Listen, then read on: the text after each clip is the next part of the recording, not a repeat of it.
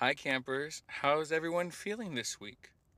I personally am doing good because my birthday shenanigans have continued and now we found ourselves in Las Vegas. And I couldn't have come to visit Vegas without bringing some of our crew as our live audience. So this week we have Lory. Hello, hello, hello.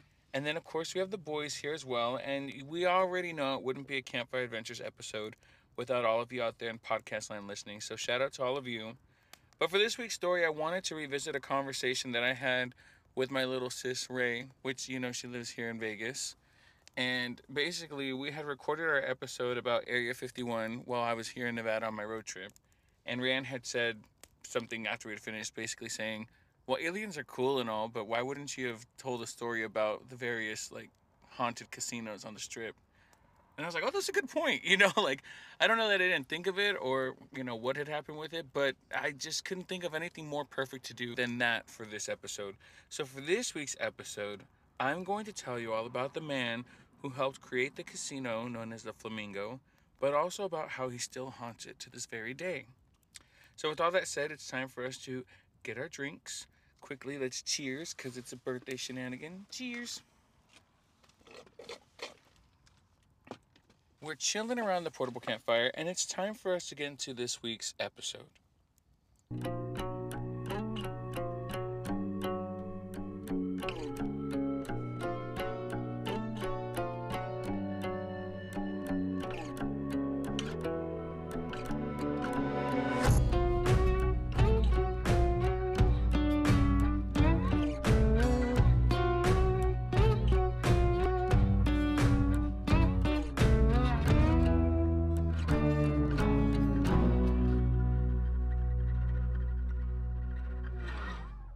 So, for this week's episode, I started to look up haunted casinos, places that locals felt were connected to the paranormal, and I learned of some parks that I might want to visit, and even of some ghost towns out and away from the strip.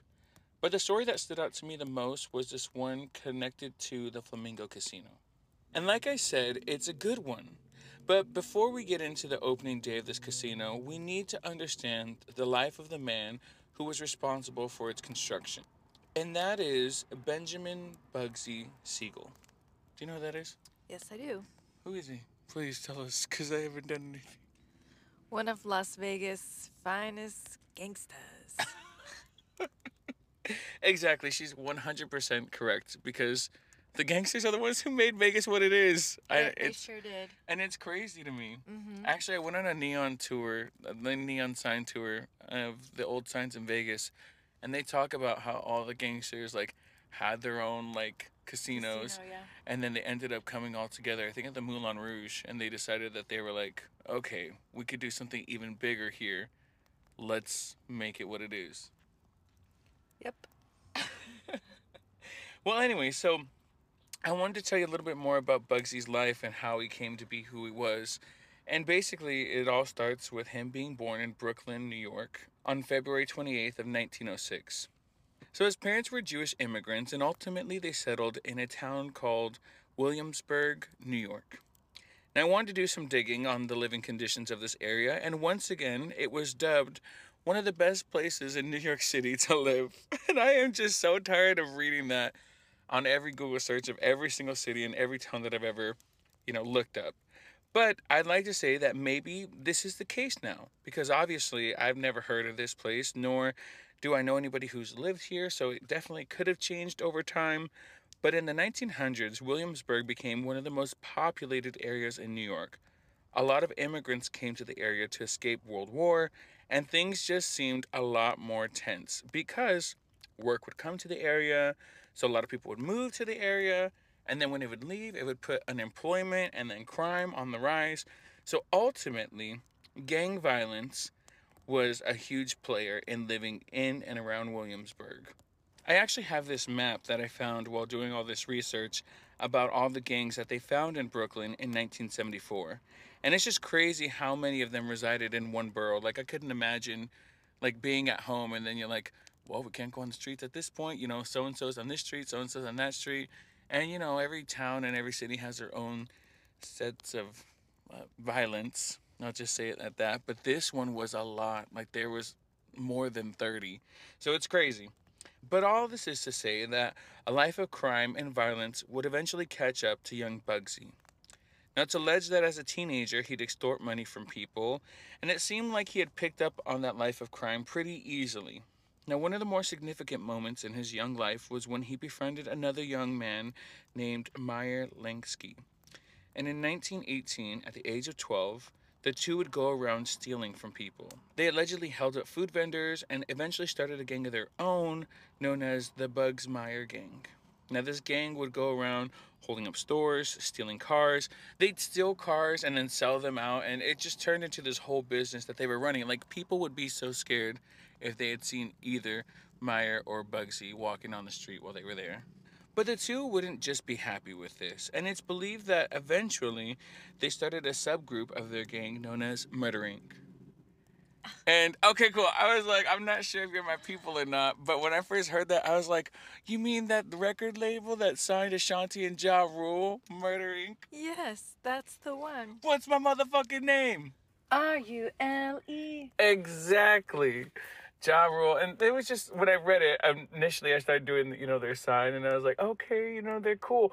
But I didn't realize that there was so much more to it. Like, that's where they based it off of, if that is the case of what they did. But in this subgroup of Murder Inc., they would do like contract hired hits kind of thing, and they'd go out and they'd murder whomever, which to me would obviously make things even scarier. Now, this is all while they were still young, and eventually they'd be introduced to a man known as Charles Lucky Luciano. So, Luciano, I believe it is.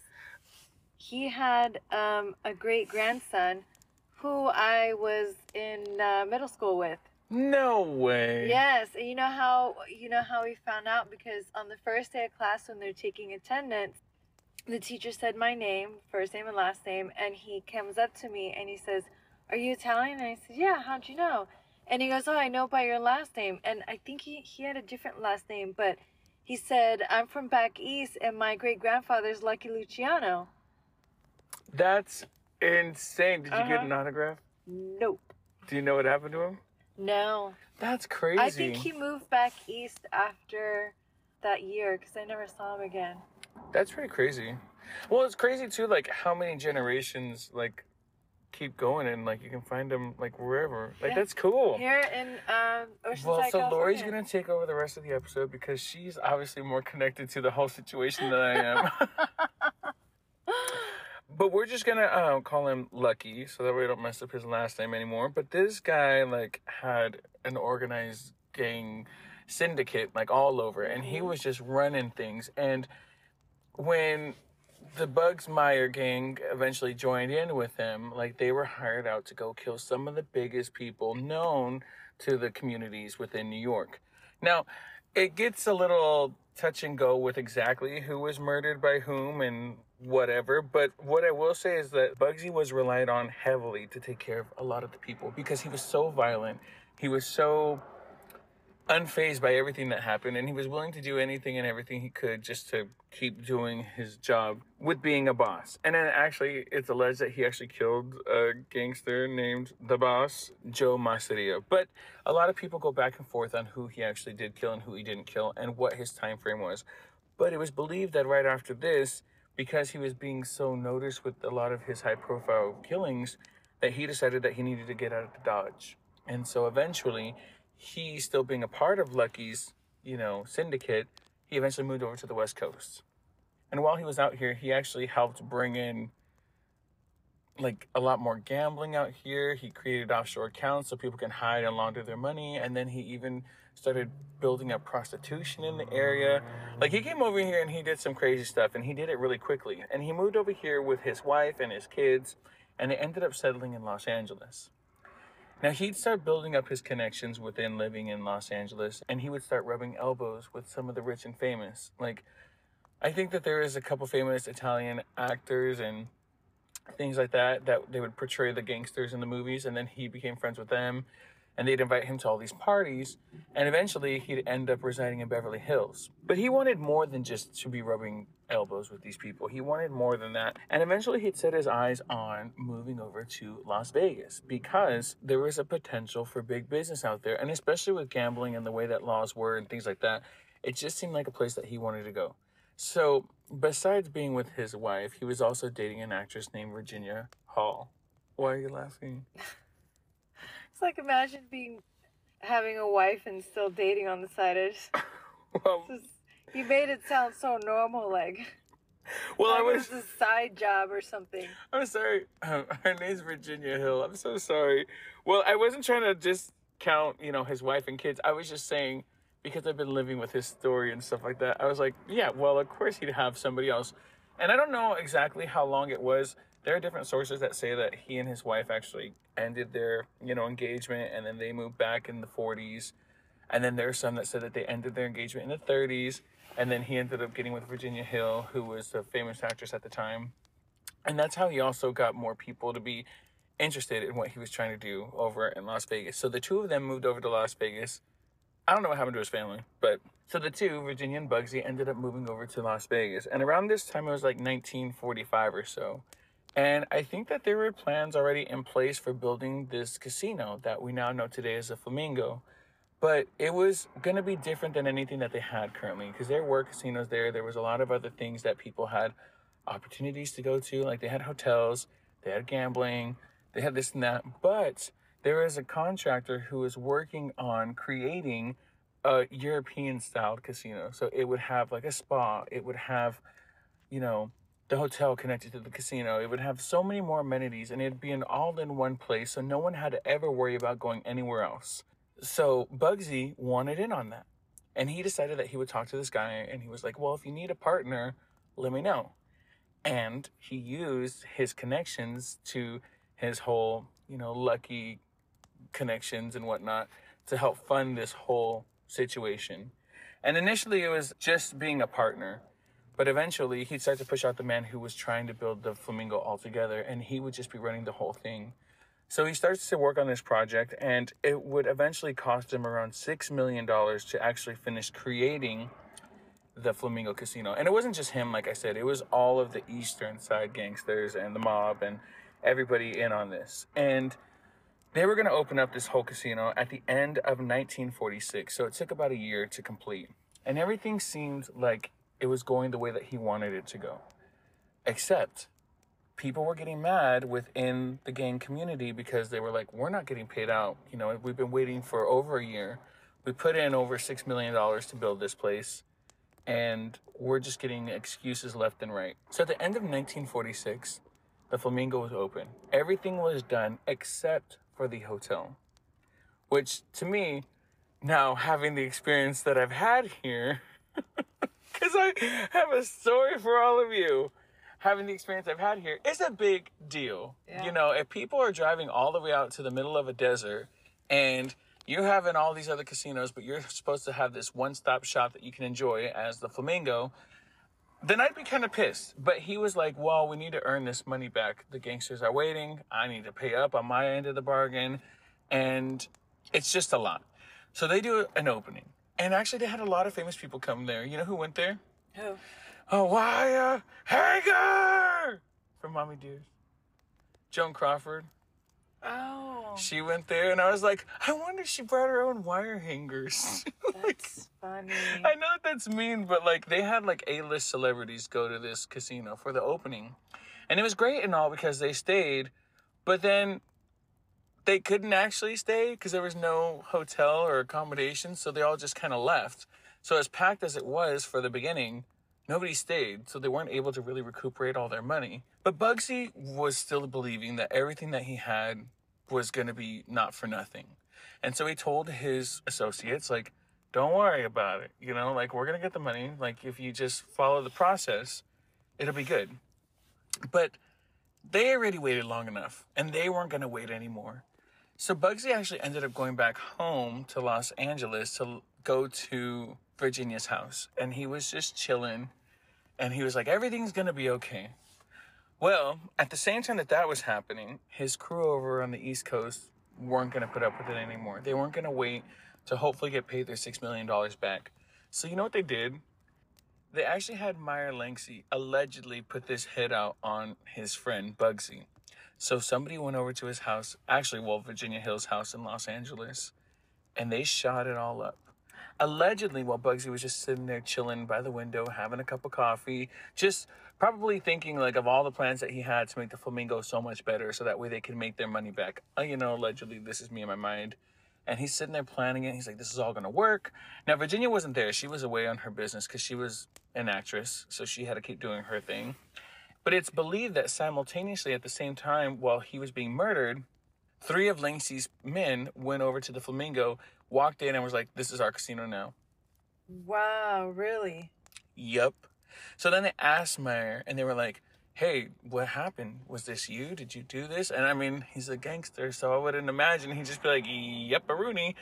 He basically was like, I have no idea what you're talking about. But that casino, the Flamingo, is actually ours. So they took over the casino, and things just seemed crazy because you know what?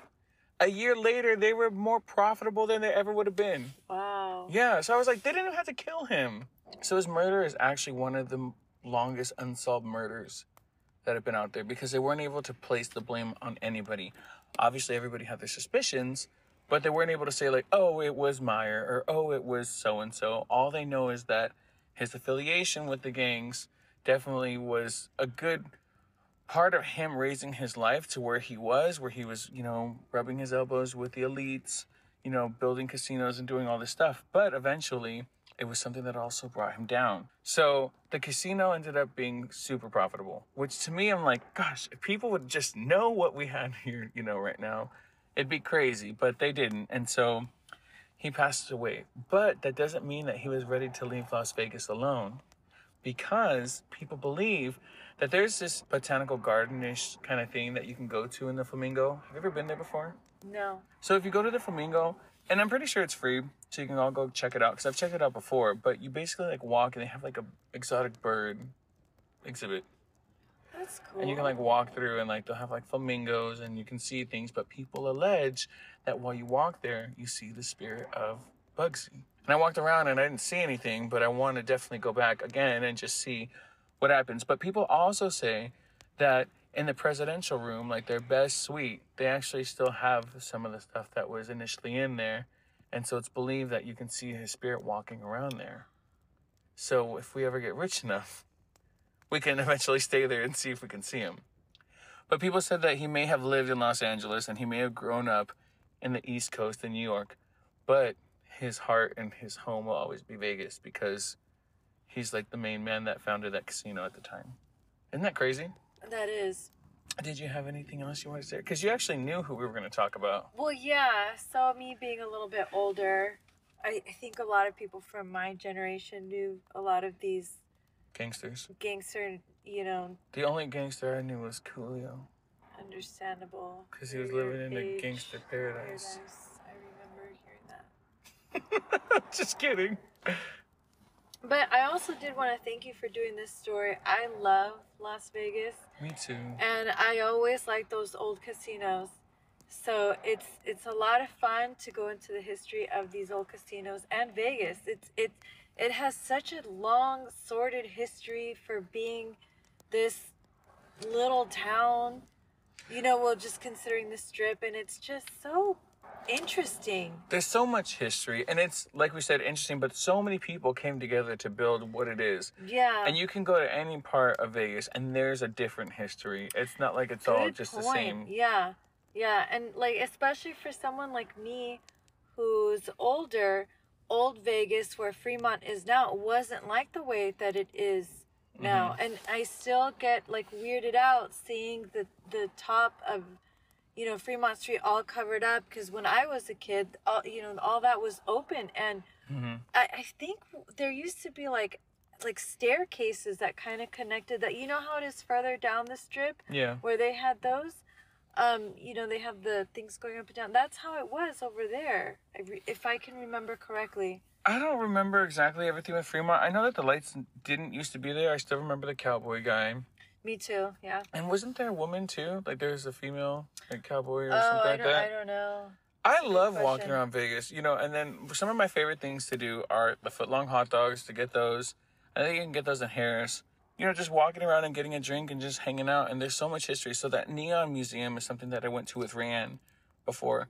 But they talk a lot about the different history, about how, casino becomes a casino and like they build these neon lights just because it's classic and authentic to the vibe and things like that. But also, like we said, how multiple gangsters and different people in those situations and in that power built these casinos and had this gambling rise up and become what it is with drinks and everything because it was a way to make money. And it's still basically the same skeleton, just with a new environment put around it. Yeah. In the spirit of this, we'll be watching the 1995 film Casino. She's sick. Yes, okay, we're going to watch this movie. She's been showing me the movie. And like, you've never seen it before. It'll change your life. So we're going to watch it. But so much stuff has happened in Vegas. And what I meant with that story earlier is that I had a room that was booked at the Horseshoe, which is close to the Flamingo. So I'm wondering what's going on here. But the Formula One thing kind of changed the trajectory of my trip. But it's okay because it was all meant to be. I actually had my friends Rena and Troy fly out and visit me for my birthday. So that was super nice. You're going to see some videos of us singing. And some of it might be good. Some of it might be bad. Ryan and I had dinner. Lory came out and visited us, and we went to Area 15. We went to Nacho Daddy a few times. We had drinks, and more drinks. And it was just a fun time. But it's time for us to go home because as much as I love Vegas, I also love leaving Las Vegas. Shout out to Cheryl Crow, where you at? Because I'm leaving Las Vegas. But, yeah, I love Vegas, and I think that the thing that makes me love it so much is that we can come and go as much as we want, but every time you come, it's a different experience. I never thought that I wouldn't be able to stay, like, on the Strip, and stuff like that. And getting an Airbnb, which actually was really nice and everything, it was just an amazing trip, and it was a great way to keep my birthday, shenanigans going. So I'm very thankful. So thank you, Lory. No, thank you. I had a great time. I love Vegas. Let's do it again. You got it. And don't forget to go to the secret bar that's in the Omega Mart because it's good. Shout out to the bartenders for making some cool drinks and some cool cups. Yeah. Also, don't remember our faces if you see us walk in there again. But that's the story that we have for you today. It's the story of Benjamin Bugsy Siegel. And he was a prominent gangster who was the one who helped create the Flamingo. And it's legend out there that you might still see him if you do walk around their exotic bird area, or if you get to stay up at the high tops of the casino hotel. So shout out to Las Vegas, but that's the end of our story today. Thank you for listening. With all that said, you're going to see all of our source material and pictures on the website at www.campfireadventurespodcast.com, and then you'll see more of those videos that I told you about, how I was singing, pictures of me and my friends and my family and the boys being in Vegas on our Instagram and Facebook at Campfire Adventures Podcasts. And with all that said, I'm going to say goodbye. So whether you listen to this in the morning or the evening, I hope you have a good morning or good evening. Bye. Bye.